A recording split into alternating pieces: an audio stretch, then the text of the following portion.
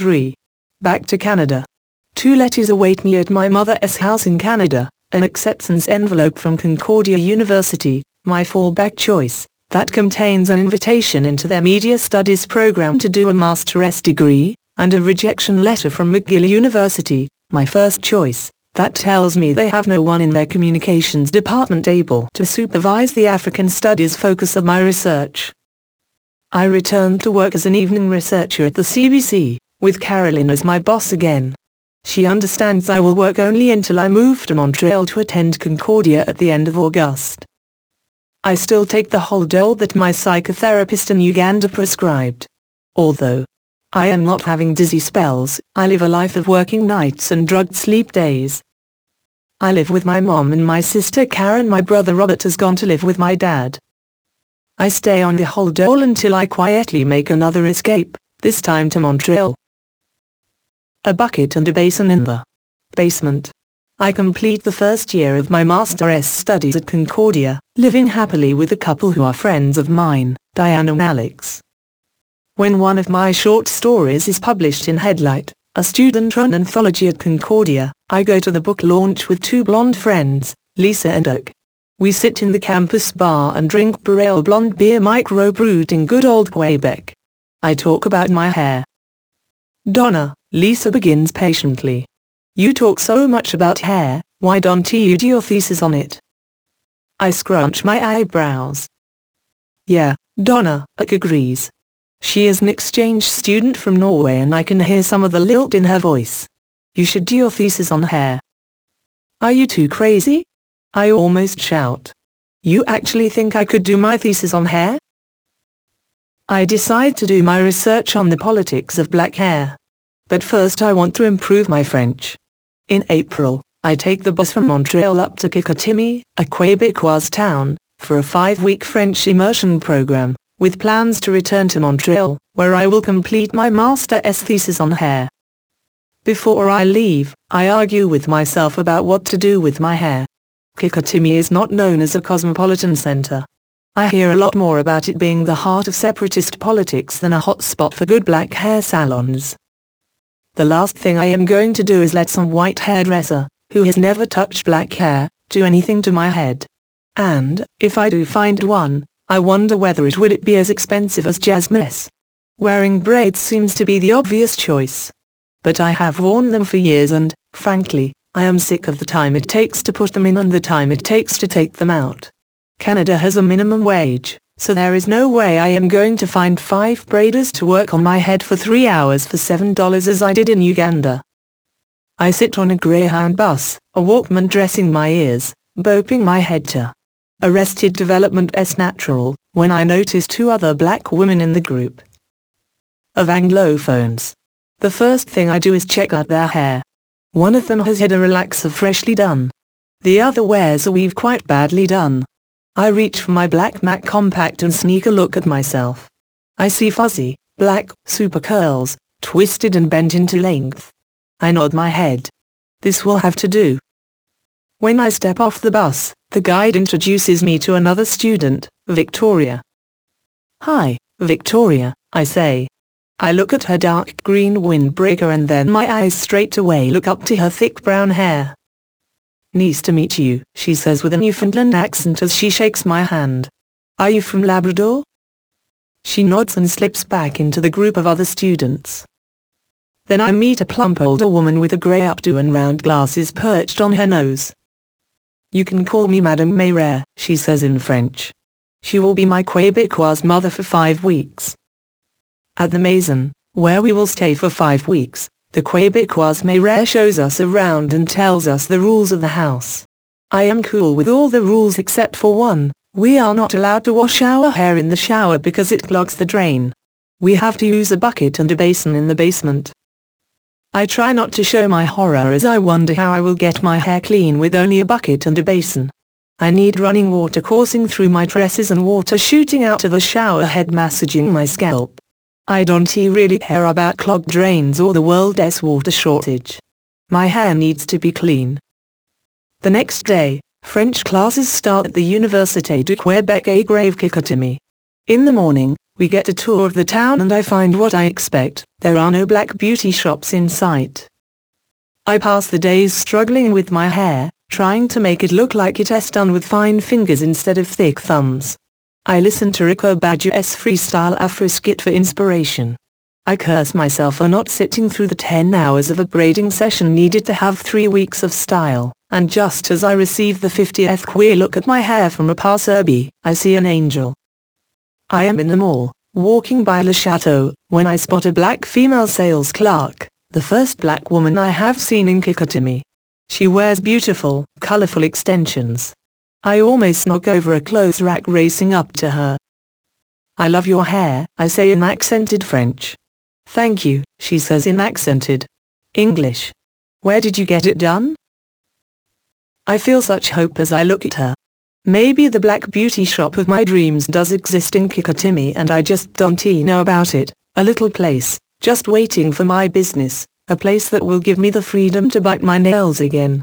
I stopped biting my nails because I need the length to scratch my dirty scalp. Week 2 and I am still not about to brave the bucket and basin in the basement. "I got it done in Joan Choir," she says. Joan Choir. At first I think it is the name of a beauty shop, but I find out that it is a town outside Kikatimi. I ask the woman if there are any black beauty salons in town and she answers what I already know. She gives me the number for her hairdresser, but I don't know if I can find the time to travel all the way to Joan Choir with the busy schedule I have. The French immersion program at the university is really intensive. I contemplate cancelling a weekend of whitewater rafting so I can travel to Joan Choir to get my hair done. Sitting down and listening to Nina Simone sing "Black is the Color of My True Love's Hair" makes up my mind. It reminds me of a fortune cookie I once got. I keep the little slip of paper posted on my bathroom wall. The first and last love, self-love. For far too long I have let my hair be the boss. It is time to take charge of the relationship.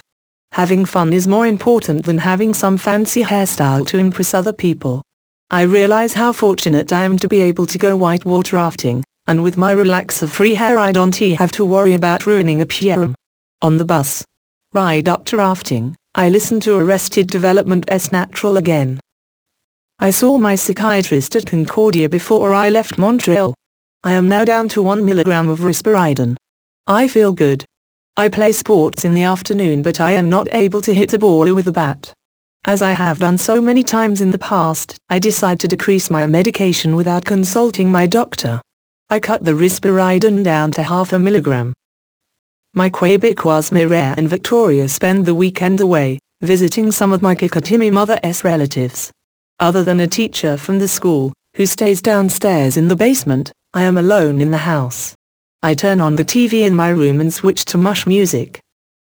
A video comes on that gets me dancing. I am high as a kite, flashing around the room, swaying and singing to the dance mix. If I could turn back the hands of time, I wouldn't change a single thing. I stop and zero in on those words. I remember Mom wearing a blue and white checkered bathing suit on the black sandy beach of St. Vincent. Dad shocking Mom in the bathroom. Winning the shiny, red, first place ribbon at Birchmount Stadium as the final runner in the relay. No less angry brown eyes as he read my journal. Noel reaching for my throat in a park near Jack's house. Sitting in business class on the British Airways flight to Uganda and enjoying the movie Trading Places on my own small TV. My research methods professor at Concordia telling me that my question, whether asking how is more important than why, is brilliant. No, I would not turn back the hands of time. I wander through the house. In the bathroom, I open the medicine cabinet of my Québécoise Mireille and contemplate taking all the medication and committing suicide. Maybe my dad is hunting me down right now. Maybe he has come to Kikatimi. He could be here, in the house. I go downstairs to the basement, where I think he might be hiding, and find no one. The teacher who lives down there has left a note on my Collins Robert French-English dictionary. He is going to be out for the night.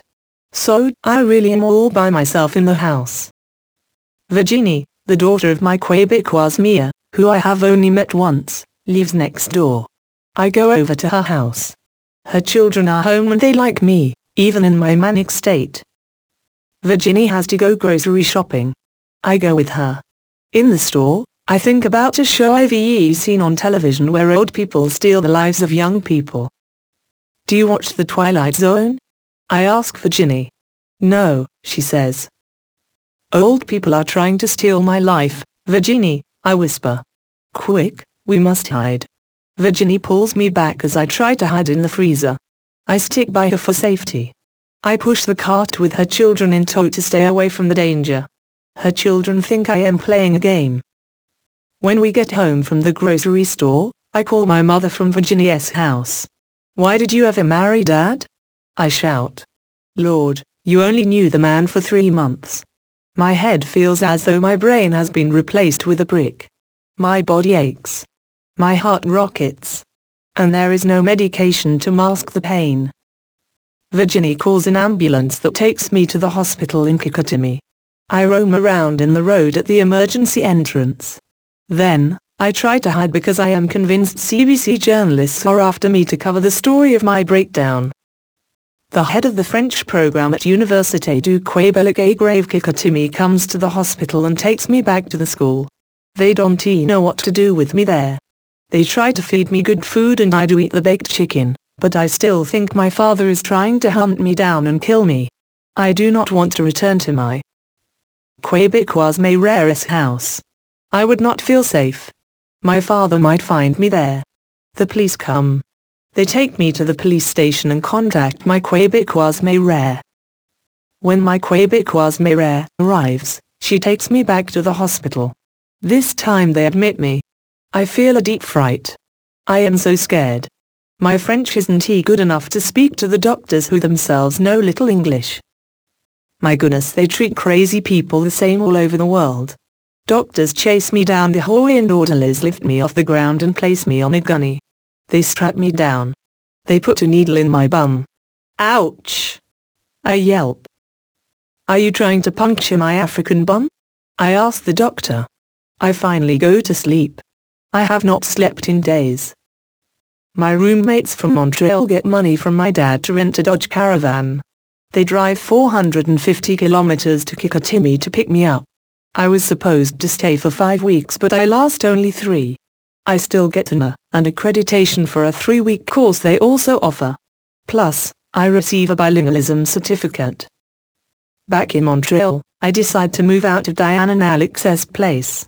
I find a small apartment in Notre Dame de Grace, in the West End, for $250 a month. The French immersion course comes in handy. Over the summer, I find transcription work for an ecotourism documentary shot in Costa Rica. The announcer speaks French, the tourists speak English, and the Costa Ricans speak Spanish. I am able to transcribe the French and the English, and phonetically work through the Spanish. I use the same compact laptop that my mother sent to me in Uganda. I spend my breaks smoking with my Québécoise boss, Elaine, who has shoulder-length, curly brown hair and light green eyes, and always wears form-fitting green army pants. She tells me she really wants to be a photographer. I encourage her to follow her dream. Elaine helps make one of my own dreams come true. My name appears as a scribe when the ecotourism documentary airs on Discovery Channel International. My dad phones to say he watched the show. I just saw your name on TV, he laughs. Yeah, Dad. I smile at hearing his happy voice. That was my work here in the summer. Righto. At the end of the summer, I smoke alone and think about my research and what to do with it. Master S. When my summer contract with a production company ends, I return to work on my Master S degree. I write a 90-page research paper for my thesis and create a virtual salon with an online community link for my research project on the politics of black hair.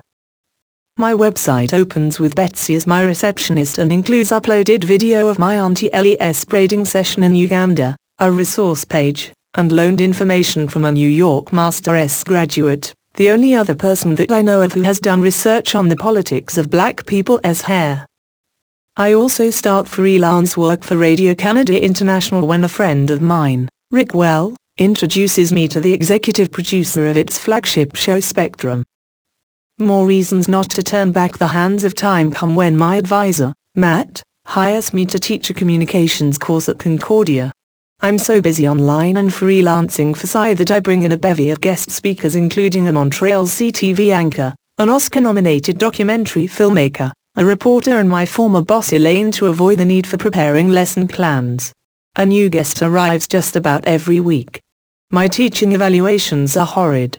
The students RIP into me, claiming they learned nothing and that I did not teach. I do not remember the last time I took my medication.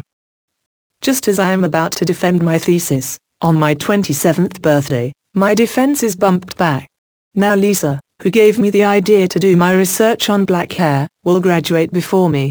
To lighten my sadness, I decide to see the Blair Witch Project. I don't make it to the movie theater. My thoughts race faster down the street than I do, and I find myself at McGill. After sitting through an information session about their PhD program, I check myself into a hotel, the most expensive one in Montreal. My room has a king-size bed with cream-colored bedding and a cream-colored headboard. The sitting area has cream-colored antique furniture with dark oak trim. The carpet is fluffy. The closet is big. Enough for 6 bodies to fit inside. A large TV swivels so that you can view it from both the bedroom and the sitting area. I get bored of crying and leave to ride the bus up Avenue du Parc. On the bus I speak to the sparkling Montreal night sky through a crack in the ceiling escape exit. I rage about the death of my brother Robert after I imagine that a group of witches, one of them someone I work with at Radio-Canada, has traveled to Toronto and killed him. God, I will avenge my brother's death. Robert, you are in heaven, but I will bring your murderers to hell. I jump off the bus before the driver has a chance to kick me off and march down Sherbrooke Street, back to the hotel, where I order their most expensive meal delivered to my room. Afterward, I go downstairs, feeling enormously wealthy in the white hotel bathrobe I snatched from the voluminous closet, to buy some cigarettes at the front desk. "What are you doing down here dressed like that?" the man at the desk asks. I laugh and ask for the cigarettes. When he pulls out a grand-looking box filled with exotic brands of cigarettes, I laugh again and remember when my father gave me a carton of cigarettes for Christmas in 1998. "Did my father send those?" I ask in a British accent. The man just shakes his head at me. I do not sleep that night. In the morning, I go down to the large hotel lobby, again in my hotel bathrobe, and expect to be treated like a queen. The manager gets fresh with me, then hostile. He orders me out of the hotel. The police and someone from the center's local de services communautaires arrive. I am taken, once again, to the Royal Victoria Hospital and stay, once again, in the brief therapy unit. Michelle. The environment inside a hospital is hostile. I walk down the hallway on beige tiles that were once white. A Filipino nurse beside me pats my shoulder as she whispers, "This is your room." My hospital bed, with white sheets and green flannel, awaits me. Someone on the other side of the drawn grey striped curtain swears. "Go in and lie down," the nurse says. "Get some sleep." I set my knapsack down on a brown plastic chair close to a plastic nightstand beside the bed. As I lay my head on the pillow, the voice on the other side of the curtain screeches, "What the fuck are you doing in here? I asked to be alone in this room." I close my eyes. Hands shake me out of my fetal position. No longer on the other side of the curtain, the woman brings her face close and snarls. I said, "Get the fuck out of here." "Fuck off, bitch," I growl back. Carolyn. A squat Italian woman with short blonde hair stands in the doorway. "Just leave her alone. She may fight you." I look at them both. I would. The blonde woman steps inside the doorway. "I am Michelle," she says. "I am a friend of Carolyn." A shorter man, who also looks Italian, follows Michelle into the room. He smiles and comes right to my bedside. "I am sorry about all that. I am Richard. Michelle's brother." "What is your name?" he asks. I stare into Richard's light green eyes. Michelle and I become fast friends and I stay with her when I get out of the hospital. She devises a plan for us to go into business together. She will pay me $50,000 a year and we will make music videos. For a week, Michelle keeps me inside her apartment in Notre Dame de Grace, an Anglophone suburb in Montreal, watching videos and listening to music. When we go outside, we shop. I spend my own money on her. When we go to the Bonaventure Hotel and have an expensive meal, it's on me. I use my credit card and spend money I do not have. Michelle lures me into thinking I am the one to marry her brother Richard. She tells me that my medications are merely sleeping pills, so why take them? I listen to her and stop taking them. Richard is coming, Michelle says. You must get ready. Go to Place Ville Marie and wait for him there. She gives me a shove and I walk briskly to the metro subway. I see the stop for Place Ville Marie before I hear the announcement. There is a long pathway with fluorescent lights on the ceiling. They whiz by me as I speed down the path. At the end of the tunnel, I gravitate to a gold-colored seat beside a tall golden post. I sit there. I sit there. And I sit there. I look at my black and white watch and see that it's almost 10. It's getting late and the weather is cold. I walk back through the tunnel and back to the Bonaventure Hotel. Michelle is just returning from the bar when we meet. Let us go to my place, she says when she sees me. I say nothing. I follow Michelle back to her place where we find Michelle's old boyfriend Sean watching videos in the living room and smoking pot. Before I enter the room, I look at Michelle. I need to go home and take my medication. Why? She shouts. They were just sleeping pills. The fear in my stomach forces me out of Michelle's building and onto the street. I go to a payphone and call my friend David. David, I say. Can you pick me up? I'll meet you at the cafe at Loyola. Yes, he says. I'll leave right away. Just wait for me if you have to. I walk and finally reach the cafe close to Concordia University's Loyola campus. David lives in Coatanigas. A half hour passes before he arrives. We go back to my place. David's first degree is in pharmacology. He encourages me to take my medication. I want him to spend the night, but he has to go back to his girlfriend. Michelle ends up back in the hospital. I stabilize once I start taking my medication regularly, as prescribed. But I do not like the doctor who follows up with me in the outpatient clinic of the Allen Memorial Institute at the Royal Victoria Hospital. The medication he puts me on makes me gain weight, makes me sleep for 15 hours at a stretch and leaves me depressed. I start self-prescribing. I talk to David about how I can get off my medication. In March, I stop. Alan. Sitting on the bed of my 1.5-room studio apartment in Montreal, I hear a knock. I peer through the peephole, then open the door. My hands go to the empty pockets of my jeans. Saul, I say. I have nothing to give you. The rent is due, Donna, he shouts. Today. Saul, what can I do? I have no money. I am sorry. You are already 5 days late, he shouts again. I could throw you out. Then do that. I slam the door in his face. Saul knocks again. The panic in my body forces me to lie down on my bed. The rent is $250. I can't afford it. I sublet my apartment to my Ugandan cousin, Dora, who is in Canada doing her PhD in electrical engineering at McGill. I move back to Toronto. The first day home, after dropping off my bags at my mother's house in Markham, I go to the Lillian H. Smith Library at Spadon Avenue and College Street. I first look for a job in the Toronto Star and then I go to the computer room on the second floor. I type at the speed of a mind on crack and communicate with new and old friends on my online virtual salon community group. I feel someone staring at me and look up. A smooth-skinned man, with a shaved head and a silver hoop pierced through his left ear, looks at me with an odd expression. I look down and continue to type. After a few minutes, I log off and stand to leave. The man follows me down the stairs of the library. When I reach the bottom, he finally speaks. What is your name?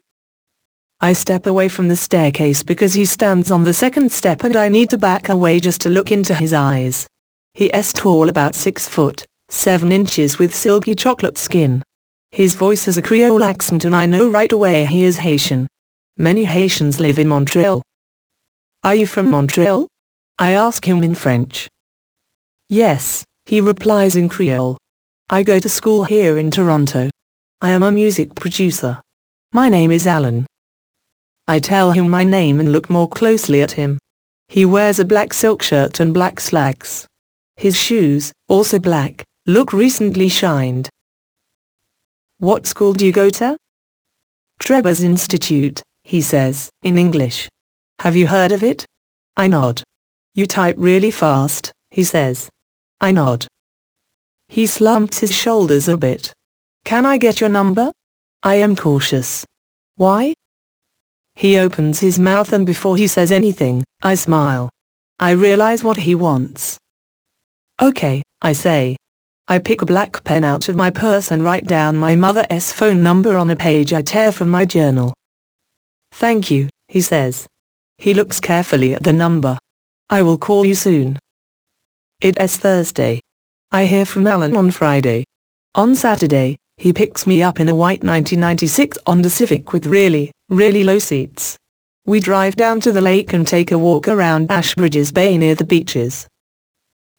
Shortly after I meet Alan, my old friend Diane, who I have known since my Carleton days, helps me get a job on a CBC program called Culture Shock. I will work freelance for them in Toronto, however, the training takes place in Montreal.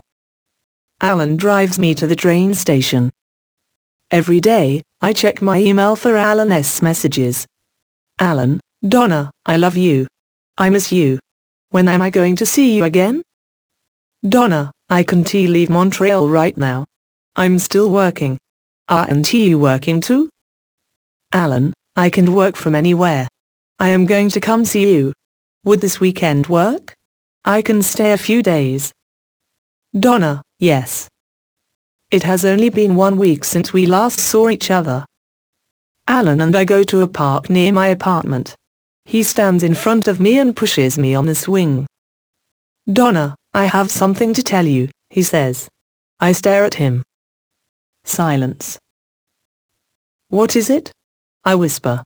I drag my feet to stop swinging. Silence. I am married. I stare at him. She is Trinidadian. She needed a visa to come to Canada. Her family paid me $25,000 to marry her. I continue to simply stare at him. I think of the $23,000 of school loans I owe. Well, Alan. I sit on the still swing. Thank you for telling me. He stands in front of me with his hands in his pockets. It's just that. I want to marry you, Donna, he says. I just want you to understand that first I would need to get a divorce. I can. She has her papers now. You want to marry me? Yes, very much. Then there is something you should know. He stands quietly and waits. I slide off the swing. I suffer from depression. What? Alan shouts. You are crazy. You mean I want to marry a crazy woman? Oh my God, I think. Thank God I didn't tell him it's really manic depression. Are you taking medication? Yes. What? Alan shouts again. You shouldn't take medication. You know my mom is a nurse and that stuff will kill you. It will kill our baby. Lord, I think, I haven't even agreed to marry this motherfucker, let alone have his kid. We fight every week for the month he is in Montreal. He can't get over the fact that I take medication and he keeps calling me crazy. He insists that I go off my medication, which by this point I have discovered actually helps me. Ironically, his mother is a psychiatric nurse. I am stressed out about my summer job with Culture Shock. Alan discourages me. He doubts all my story ideas for the production company.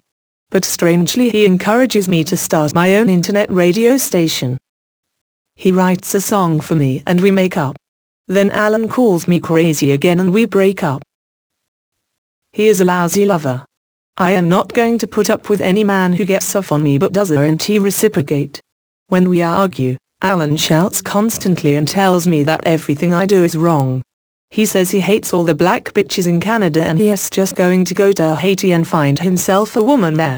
He is of typical marrying age, I guess, about 32. But when angry he acts like a 2-year-old. He is giving me a huge headache, so I kick him out of my apartment in the pouring rain.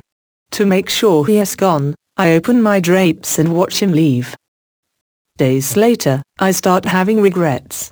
I've told all my friends that Alan is the one for me. To save face perhaps, I phone him and try to reconcile. He says he knows I really care about him because I looked out the window when he left. But he turns me down. I am not hurt. I am actually relieved. I just didn't want to be the one to end things. I gave him the decision to make and that was like my present to him. Later on, he changes his mind. He calls for months afterward, but I have call display and I do not answer unwanted calls. After I break up with Alan, I do go off my medication and I have another breakdown. Again, I end up in the brief therapy unit at the Royal Victoria Hospital in Montreal. I leave after 3 days to return to Toronto and my freelance job for the CBC. The job does not last long. I have a panic attack while on a set and the best advice my boss gives me is to find some little job back in Montreal. I take his advice, in a way. I return to Montreal and maintain some equilibrium with mania, enough to go to convocation at Concordia in November. Eerie. I have no idea how long I have been walking when I see a light shining from the top of a house on Esplanade Avenue. Ever since I ran away from the dinner table at Mary's 2 days ago, I have been walking the streets of Montreal, not feeling safe anywhere. Over dinner, Mary talked about us taking a vacation in Mexico. I remember her telling me that she would pay for the trip. Working as a journalist for Radio Canada, she makes a lot more money than I do. She also does erotic massage. I am sure her job is more fun than mine, too. I cuss Mary for not letting me stay over at her place. I cannot go home. My janitor is harassing me and my father is looking for me, wanting to kill me. I think they have already killed my cat. I keep seeing images of my cat everywhere. It frightens me. It's late but I keep walking, fast, afraid that something will happen out here, but even more fearful of going home. When I left Mary's, I took a bus to the end of the line, where the female driver screamed at me to get off. Scared, I took a cab to the corner of Avenue du Montreal and Avenue du Parc, looking for Kim's house, sure that I could find safety there with him. I know Kim from work. We have dated a couple of times. I wandered the whole evening looking for Kim's place. I am convinced that my father put some spell on me through the Haitians in Montreal. There is no doubt he is messing up my mind. Just as I came close to finding Kim's safe house and his safe arms, my father and his evil kind changed the streets of Montreal to look like my hometown Toronto. And I had to start again. Another taxi driver helped me get back to the corner of Montreal and du Parc. When I realized that he was black Haitian, I leapt from the back seat and threw pennies at him in the busy intersection instead of paying. Then, I walked my way back to Mary's house. That walk seemed like a jaunt to the corner store compared to all the walking I've done since. I seemed to reach Mary's in minutes. I rang the bell. I needed to go to the bathroom. No one answered. But I knew she was there. I pissed on her walkway. I was so pissed with Mary. I walk along Esplanade Avenue, drawn by that light at the top of the house. I feel filthy. I have been walking like the killer in the Spike Lee movie Summer of Sam. My thighs are soaked with urine and chaff. I have worn the same clothes for 2 days. I really need a shower. I walk towards the house. This must be my safe house. From the street, I can hear music and many voices. I have no idea what time it is. Although I wear a watch, I don't look. I am afraid to know the time. I climb the steps and follow the party sounds up to an apartment at the very top. I ring the doorbell. A light flickers and someone opens the door for me. Music and strange sounds fill my senses. I take a quick look around, locate and then head for the bathroom. I spy a big old-fashioned tub. I want to draw a bath. Thankful I have found a safe place, I take off all my clothes. I want to scrub away at my dirty skin. But first I need to pee. While I sit on the toilet, I see heads with short hair men peek through the open door. They see my clothes tangled around my feet, my toenails uncut, my long brown legs displaying natural off-black tattoos and darker shades of brown, scars from falls off bikes, swings and fences when I was a child. They see that my stomach gently rounds out and leads to my breasts, my neck that my first love told me was long, my face with eyes that I dare not look into in the mirror, and my Grace Jones imitation hairstyle. A curly bush hides my private parts. Someone firmly closes the door. I flush the toilet, step to the bathtub and turn on the taps. The water flows and I slip in. I close my eyes and melt into the heat. My thoughts swirl like the water around my thighs. The bathwater rises high. It reaches my breasts. I try to turn the water off but I cannot. I step up out of the tub and call out to the women I hear on the other side of the door, asking if someone can turn the water off for me. One woman laughs uproariously. I tell her to shut up. She must be crazy to laugh at a time like this. Naked, I open the door. Can you turn off the water for me? I ask a woman standing right beside the bathroom door. Quietly, she enters. You should really put your clothes on, she says. Some of the guys saw you naked in here.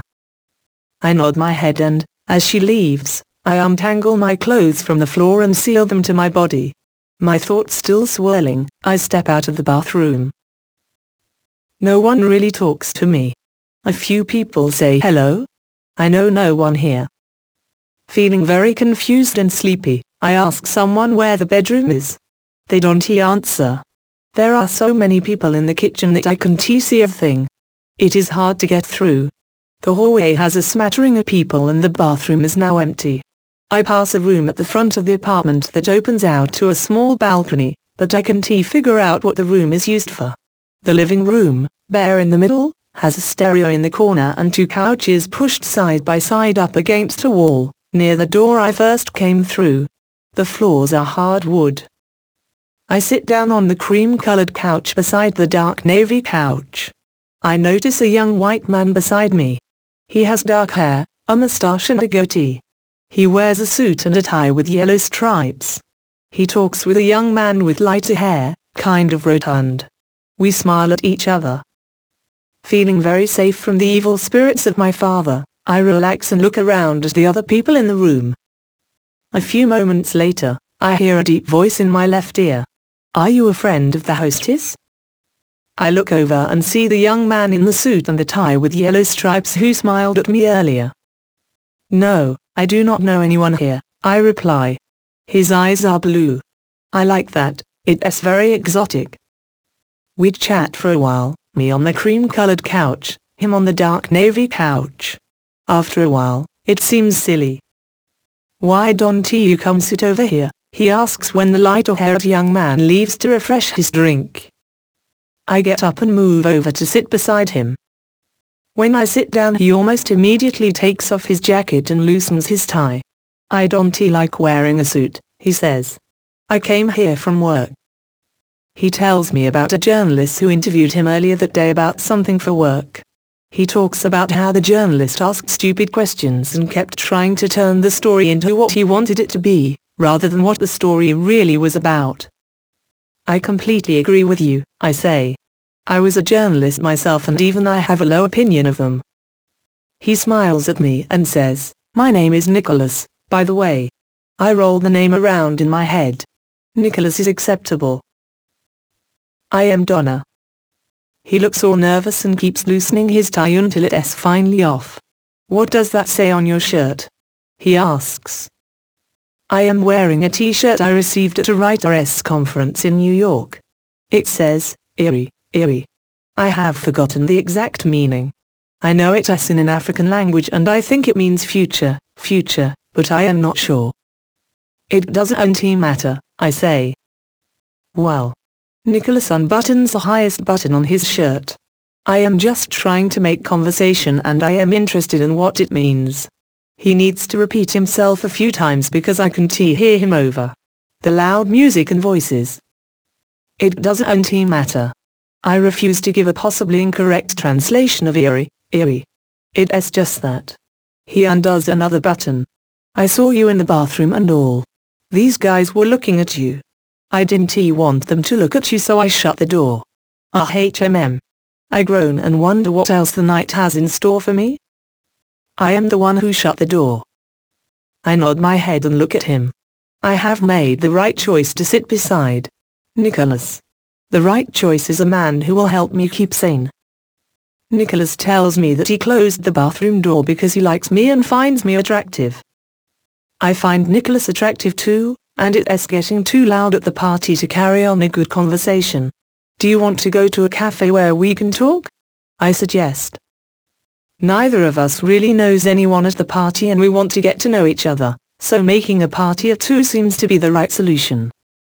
He looks pleasantly surprised. Sure, we can go to a cafe. Nicholas mulls over the idea for 5 minutes before he finally gets up the courage to put on his jacket and lead me to the door. I enjoy the walk with Nicholas. We both walk increasingly closer to each other. Our hands fidget in our pockets. It's a beautiful late March evening, more worthy of early summer in Montreal than early spring. As we walk, I change the cafe idea to tea at his place. I am curious about what his place looks like, and besides, I need a safe place to stay. I pop my medication and vow to keep taking it for the rest of my life. Nicholas flags a taxi.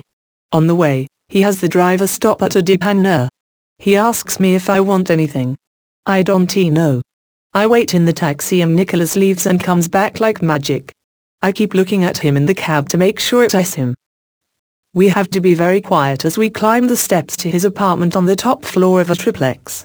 It's a beautiful 3.5, in Montreal terms. In Toronto, it would be called a one-bedroom and it would easily cost $1,000 a month in rent. I don't ask, but I am sure he pays half that amount. Huge paintings fill the walls, kind of rustic, but they show he has a good eye. Nicholas brings me to the kitchen. Do you like the table? Yes, it's beautiful. I made it, he says. I look at him with shock. You're a carpenter like Jesus. Now I know he's a savior. Actually, I designed it. I picked out the pattern and the style and gave that to the people who did the physical labor. It is a beautiful table. Dark red and golden tiles make the tabletop look almost like stained glass. You're an artist, I say. Here.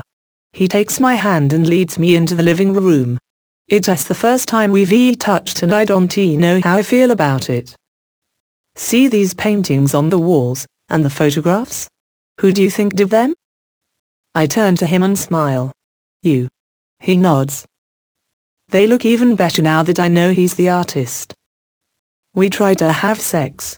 Nicholas's unprotected penis almost reaches inside my vagina, but it makes me gasp. I tell him I just can't go through with it.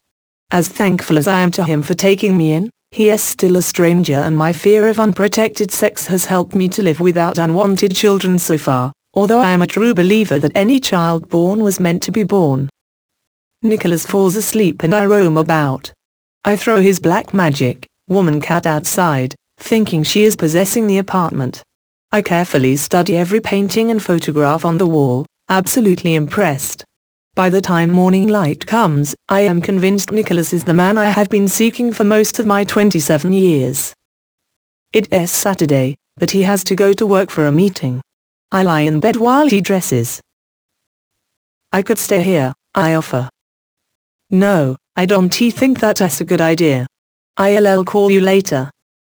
I give him my phone numbers, at work and at home, and my pager. I don't take his number because I am angry that he would not let me stay in his apartment.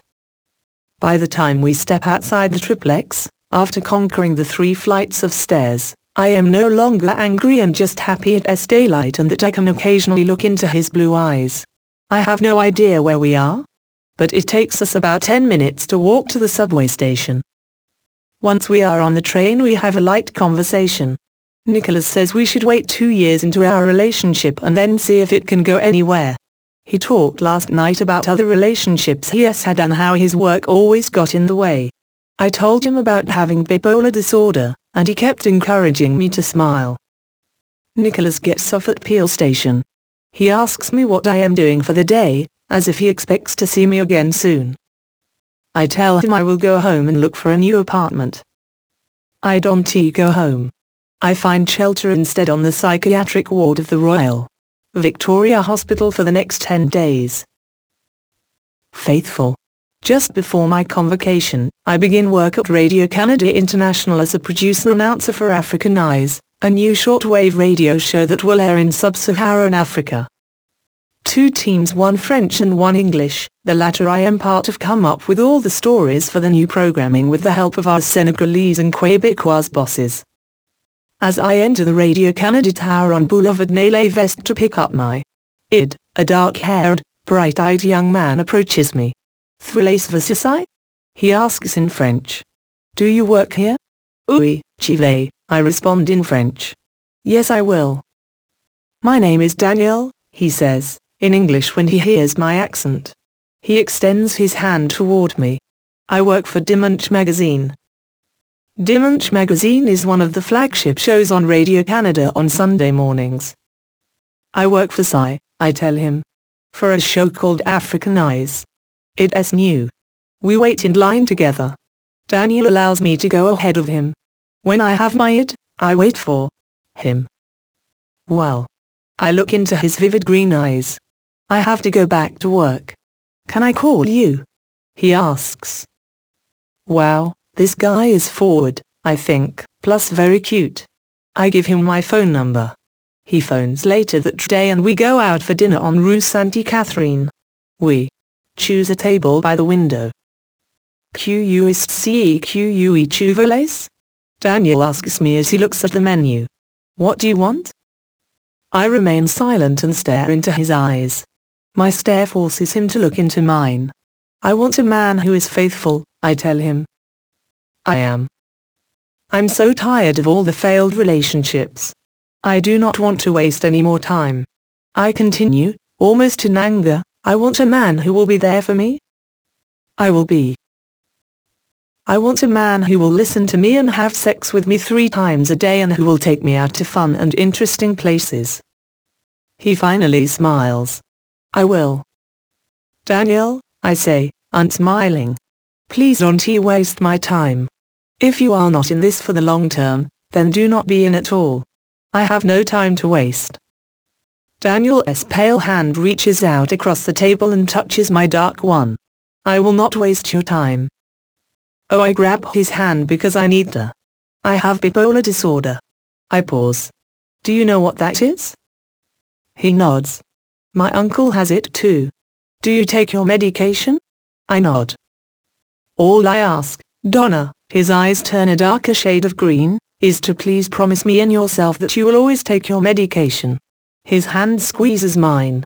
"My uncle almost burned down our house in Lévis, Quebec. He almost killed my father. He threatened to kill my older brother, my younger brother and me, my mother." "I am sorry," I say. "There's nothing to be sorry about. I do not do those kinds of things." "Just promise me you will take your medication," he continues. "My older brother is interning to be a doctor in New York. His girlfriend is a doctor up north in Quebec. I was going to be a doctor too, but I love radio." "I love radio, too," I say. "Do you have any other siblings?" "Yes, another brother." He smiles again, showing bright white teeth and a grin that reminds me of Jokey Smurf. "He is studying to be an engineer." "How old are you, Daniel?" "I am 23. "You're young," I say. I am surprised. The laugh lines around his eyes belie his youth. "I am 27, I say. Then I ask, "When is your birthday?" "November 26, 1976. "You're a Scorpio." He nods. "When is your birthday?" "August 12, 1972. "You're a Leo," he says. "I better not mess with you. I will be faithful. Will you take your medication?" I nod. "Yes, I will try. For you, I will try." "Do it for yourself first," he says. Broadway. They say the neon lights are bright on Broadway. I want to know. All I want is to go to Broadway and I want to get there fast. I lost my job at Radio Canada International. With only 2 weeks of severance pay, money is tight. I apply for unemployment insurance and think about how to get out of my lease. I am a failure in Montreal.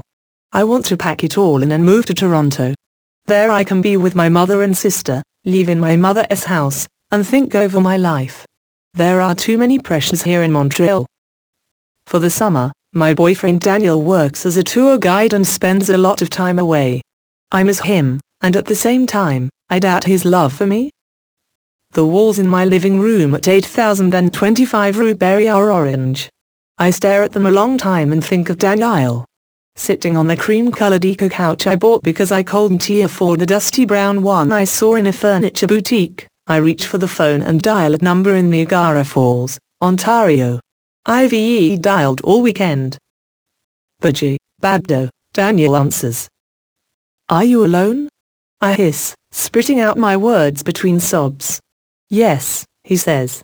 Why are you crying, Babdo? You don't love me. I do, Babdo, I do, he says softly. Are you taking your medication? Fuck that, Daniel, I scream. This has nothing to do with my medication. You don't love me. You are just using me. You are always away. You are never around. But Babdo, he continues in his quiet tone. I have to work. I have to pay for school. I have to help you with the rent. I know you must be upset because you lost your job. Fuck that too, Daniel, I shout and continue to cry. I don't care. I am coming home, Babdo. I am coming home. Daniel cries now, too. I love you, Babdo. I do. It hurts me to hear you speak to me this way. Please try to stop shouting. Fuck you, Daniel. I scream. You don't love me. You're just using me anyway. I do not want to see you again. I hang up, shaking. For hours the phone rings. That night I do not sleep. I am expected to be in Ottawa to see my godmother on the weekend, but I make the decision to leave for Toronto instead. I go around my apartment, putting post-it notes on the things I want moved. That was how I handled the move to the Radio Canada Tower on Boulevard Nalevesque. I wonder if I can move out first thing in the morning, maybe even tonight. I call an overnight mover to see if all my furniture and things can be moved by the next day. No. I will leave with only what I can carry, and I'll call my sister Karen and ask if she can pick me up at the train station. The phone rings many, many times at my mother's house in Markham. Hello? My mother answers. Hi, Mom. Can I speak to Karen? Just a moment, Donna. I hear rustling and whispering. Donna, are you okay? My sister asks. Why? Daniel called and said you're not taking your medication. Rat, I spit out with anger. He is lying. I'm taking my medication. Well, Don, it's just that my sister is hesitant. It is important you know, Karen, I interrupt. I want to come back to Toronto for a while. Good, good. Karen sounds happy and whispers something to my mother. I can hear my mother in the background. She is saying something in a happy voice. When? Karen asks. Tonight. Oh, she says, a bit surprised. Do you want me to pick you up? Yes, I say. I am taking the express train that arrives downtown at 9. Ah, Donna. The Guildwood train station would be closer. Would you mind going there? Pick me up at the Front Street train station at 9. Please, Karen. More whispering with my mom. Karen comes back on the phone. Okay, Donna, she agrees. Just promise me you will call Daniel back. He is very, very upset. Bye, Karen. I will see you tonight. Bye, Don. I decide to leave most of my things to make up for the rent I owe and concentrate on packing everything I need into my 3 favorite black bags. Into the largest one go my designer outfits that would better fit a slightly smaller version of myself. Things like magazines, including Oprah Winfrey's First, I put in my knapsack, along with some of my own writing. My expensive mini disc, my camera and my outfit into my letter carrier Gap bag. I do finally get some sleep. Fitful sleep. I dream that my mother declares bankruptcy and that she and my sister go live with my rich godmother. When I awaken, the residue of the dream brings me happiness and a sense there are good things to come. Early in the morning I trek out of my apartment with the 3 black bags in tow. I leave the door open and the key by my landlord's doorstep. In case I decide to stay in Montreal, I plan to check into a bed and breakfast en route area, near the Sherbrooke Metro, a nice one that I saw when the Culture Shock team had dinner together. I struggle onto the metro with my 3 black bags, dragging the largest behind me. It contains my Gianfranco Fair suit. I call it my Dracula suit, with black velvet on the outside and red velvet on the inside, my favorite grey wool just to the knee dress from Benetton, my long cream-colored wrap-around knee skirt from when I worked there, my Jones New York grey wool winter coat with the huge boxer S hood, and my Hillary Radley Italian wool jacket with the removable faux fur lining. Whispers of not working from my lover. Wishes I could turn back the hands of time. I accidentally take the green line instead of the orange line that will take me to Sherbrooke. When I switch over to the orange line, I realize that I have left behind my large bag. I backtrack to Angrignon, hoping to retrieve it, but it's gone. I get back on the orange line and head to Sherbrooke. I arrive at the Chateau Thierry with only my Gap bag and knapsack. I ring the bell and I am let in. Are you looking for a single room? A middle-aged Quebecois man asks. I have broken up with Danielle, so I say, yes. I am only staying for a few days while I find an apartment in the Plateau. He shows me to a room upstairs with no carpet on the floor and bland furniture, but it's clean. Before I settle in, I want to pay for my room. I don't have a lot of money to spend. I have to keep afloat in my bank account. I only have money for 3 days, I tell him, hoping I can get a deal on the room. I really have money for 5. How much money do you have? He asks. $100, and that needs to cover everything for me here for 3 days. I cannot give you the room for so little, he says. I look at all my stuff and feel a pang for the things I have lost. All I have left for collateral is my Pentax camera, which was a gift from my mother. I pull it out of my Gap bag. I will leave this camera with you, I say. You can use it to know I am good here for 3 days. If I default, you can keep the camera. The camera is the best it has a Pentax. He nods. I know. I stare at him with my hands on my waist. Okay, he says. That's fine. You look like a nice girl. I smile. My name is Donna. He smiles. My name is Lionel. I look around the entrance. It looks like a room from Moulin Rouge, deep dark reds, deep dark oranges, heavy paisley drapes, mainly in purple, and chandeliers everywhere, beautiful but a bit macabre. Lionel, how about if I redecorate for you? I venture. This hotel looks as though it could use some freshening up. Lionel laughs. You want your camera back? No, I lie. That's not it.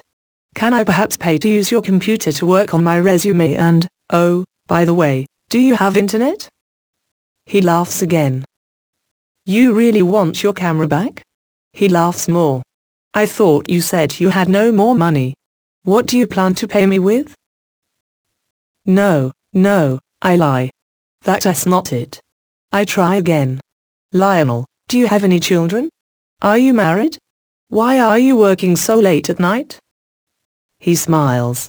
You must really want your camera back.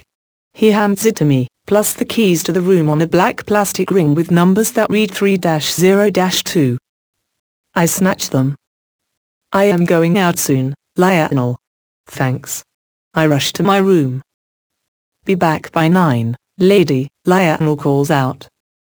I leave my knapsack locked in the room and walk the plateau. I decide I do not want to live in this part of the city. It's too loud. I remember I am supposed to meet my sister and I head for the train station where I book a one-way seat to Toronto on the 3:40 p.m. train, and pay for it with my Visa. It's still morning. I have plenty of time to kill. I decide to do some work. Sitting outside the train station, on Boulevard Ney-l'Évesque, I sing. They say the neon lights are bright on Broadway, and hold out my hand for change. I get $1. Voyaging through good and bad neighborhoods, by foot and by bus, I make it to my bank outside the Elegles metro station and deposit the $1. I ask them to put it in my checking savings account. Then I go to work again, this time outside Elegles metro. I sing and dance and draw a small crowd. None of them give me money. They are older men and look unemployed. We're all in the same boat. You should create a real show, one of them says. Add music and costumes and play an instrument. I do not take his advice too kindly. I pack up my act and jump on the metro. Carrying only my Gap bag, I calmly board the train heading to Guildwood. Then I remember my plans to meet my sister downtown. I call and tell her I will arrive on a different train. I have my mini-disc with me and spend most of the ride listening to interviews I recorded while working at Radio Canada. I come up with an idea to both make money and keep myself busy. I can transcribe the interviews, all with interesting people, and write a book. Being on medication keeps you regular, it keeps you sane, and it keeps you in the daily reality of your everyday life. Not taking it, I realize as I travel on the train, is not dealing with the reality of my mania. My mind is in the past, and in the future, but never really in the present moment. I listen to a conversation behind me. Two young men are talking about getting into graduate school and earning their PhDs. It's something I can relate to. Having my Master's degree, I have my own PhD aspirations. They talk about the physical sciences, though physics and chemistry. That I cannot relate to because both of my degrees are in the arts, one in journalism, one in media studies. The conversation switches to something else I can relate to. The young man on the left, who I see is blonde when I turn around and look at him, explains to his friend that his father has schizophrenia. I listen to his story of growing up with his father, all that he went through, and of his father's struggles too. I put myself to work once again, this time through journalism, not song. I turn around and interrupt their conversation. "Excuse me," I say. "Yes?" the blonde man asks. "I used to work for the CBC and I still freelance for them," I begin. "I am interested in your story about your father who is schizophrenic. Would you be interested in being interviewed for the CBC?" "Really?" he asks, surprised. I nod. I smile. "Well, sure," he says. "That would be great. I would just need to find out if it is all right with my dad. If it is, then sure." "Okay, great." I pull out my light blue ideas notebook and a pen from the inside pocket of my jacket, jot down my number and tear off the slip of paper. "Here is my father's phone number. Call me there if your dad says yes." I hand him the small piece of ruled paper. "Don't worry if he doesn't. I will understand." As I unload from the train I chat with the two men and with some other people. I saunter away and say goodbye to a middle-aged woman and see to the young man with the schizophrenic father. "Call me," I tell him. I look for my sister. She is nowhere in sight. Carrying my Gap bag, I jump into a cab. The driver and I talk about lots of things on the long ride to my mother's house. I tell him to stop off at the hotel where Daniel stays when his temporary tour guide job brings him to Toronto. Daniel is not at the hotel. He checked out last week. He is in Niagara Falls. I scribble "fuck you" in a note that I will give him when I see him next. I keep the note in my hands all the way to my mother's house. I no longer have a key to my mother's semi-detached home in Markham, so I ring the bell. She welcomes me, but I don't really want to be here. The past hurts. I enter her room that looks as gothic and museum-like as that Chateau Cherrier place in Montreal. Her room is filled with the ghosts that I grew up with. I know they should stay in the past. I should leave them in the past. But I can't stop myself. I tell her how I feel, how angry I am at her for putting up with a man who beat her for so many years. I am not taking my medication. But I lie and tell my mother I am. Something in my mother's eyes scares me, the hurt, the pain, the anguish. I rush out the door into the night with my Gap bag over my shoulder. As I run down Warden Avenue, I drop the bag. The weight is too much. I desperately want to rid myself of baggage. I run to a convenience store and call my father to pick me up. I can't get hold of him. In the dark of night, I run to Finch Avenue. When I get there, I don't know what to do with myself. I have no money or aid. I threw all that away. I think about hitching a ride to my dad's house, which I've never done before, but that seems too dangerous and scares me. I see a bus. It's heading toward Finch Station. I run across the street and beg the driver to let me on. He says yes and I take a seat in the back. I am distraught, so I sing. They say the neon lights are bright on Broadway. I sing at the top of my lungs. They say the neon lights can fill the air. People seem to be happy and one guy, white, even tells me to sing on Sister. So I do. The bus reaches the subway station. I stand and sing as I walk to the door. Shut up. A tall black man shouts. You shut the fuck up, I yell back. Heard that he does and think I sound like Whitney Houston. Me gonna put a gunshot in your head if y'onna shut up, I shout in patois. Shaking his head, he backs away and sits down until I step off. I sing on the subway, too, getting through Toronto's transit system with no problems. At first I sing sitting down and then I walk through the cars singing, hoping to get change. Nobody gives me any, so I get off at the Lawrence East subway station. I'm frightened here. I have no idea where to go. From a phone booth, I call my dad again. He answers this time. I ask him to meet me at the corner opposite the Coffee Time at Yonge Street and Lawrence Avenue. I try to wait patiently. My dad said he would be about half an hour. As I wait, I take my performance to the streets. I sing and draw a crowd of teenagers. Plus, I do a little performance art for them. I get a standing ovation but the show exhausts me. My father has still not arrived and I have no money in my pockets. I walk alongside a park and think about sleeping in the bushes for the night. But I get scared and hail a cab. I thank the driver for stopping and tell him I want to go to New York, to Broadway. I have no money, I say, but I do have a friend there in Spanish Harlem. She will pay my fare when we get there. She's married and has a cat and a great job. I figure I can crash at her place and I can pay her back later. The cab driver does not want to go. He decides not to take me anywhere and leaves me alone on the dark streets of Toronto. I am afraid and manic at the same time. I see a lovely apartment building and try to find shelter there. The concierge lets me in. I tell him I want a job as a doorwoman. He turns me down but he does give me some cigarettes. I sit outside the building and smoke. I will wait until morning and when the manager comes I will ask him for a job. My plan does not last long. I walk back to the corner of Yonge and Lawrence, weary of every man looking at me. My hair is in an extension with a weave at the end, and even in my state, I look like a hot mama. I enter the Coffee Time and get 3-day old bejewels and a coffee from the kind South Asian owner. I look like such a hot mama that I attract the attention of an old Greek man as I sing at the counter. He beckons me over. I tell him to wait until I finish my song. His name is Cyril and I find out we are fellow alumni from Concordia University, which was called Sir George Williams in his time. He is an engineer and fascinating to talk to. He worked in Tanzania for 8 years and we talk a lot about Africa. We also talk about life in general.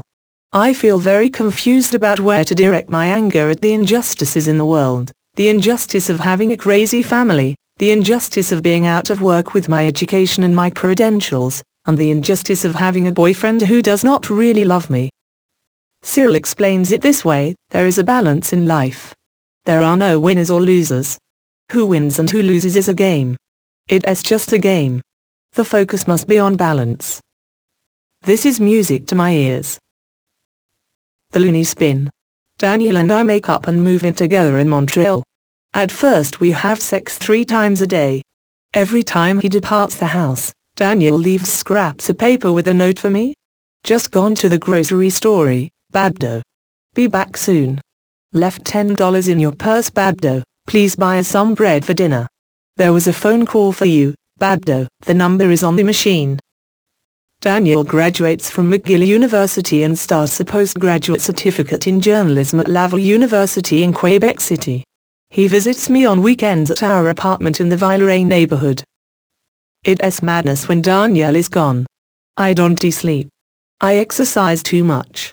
It wears me down. I end up in a hospital in Toronto, after I walk most of the way there. In the hospital, I meet Frank. Round and slightly bald with grey hair, he is very different from me. He wears all white as he walks down the hall, looking like a big cherub with his very pale skin. I am dark skin and hair, and I am tall and more voluptuous than fat. We look like absolute opposites. But we are similar, too. Frank gives me a flower from the front counter of the Sich ward. I reject it at first, but I love flowers and they are very important to me, so I accept it and thank him. I am in the acute care ward. Frank is in the able to roam free ward. Through a glass window we end up seducing each other. We play a game of show me yours and I'll show you mine. It starts when I show Frank my leg. He shows me his leg. Then I show him my shoulder. He shows me his shoulder. I show him my breasts. He shows me his pecs. He is such a fat man that his pecs almost look as big as my breasts. Then I show him my pubic hair. He shows me his penis. The courtship is on. When they transfer me out of the acute care ward, I end up in the room that Frank was in, but he has left the hospital. He fought with the help of a lawyer to get out. Frank visits me. He insists that I need to get out of the hospital. Other friends and family visit, too. Evan Daniel comes. I do not want to go back home to Montreal. I do not want to go to my dad's either. There was a robbery at his house. The robbers had a gun. They hit my dad over the head with the gun, and now I am terrified to stay there. So I see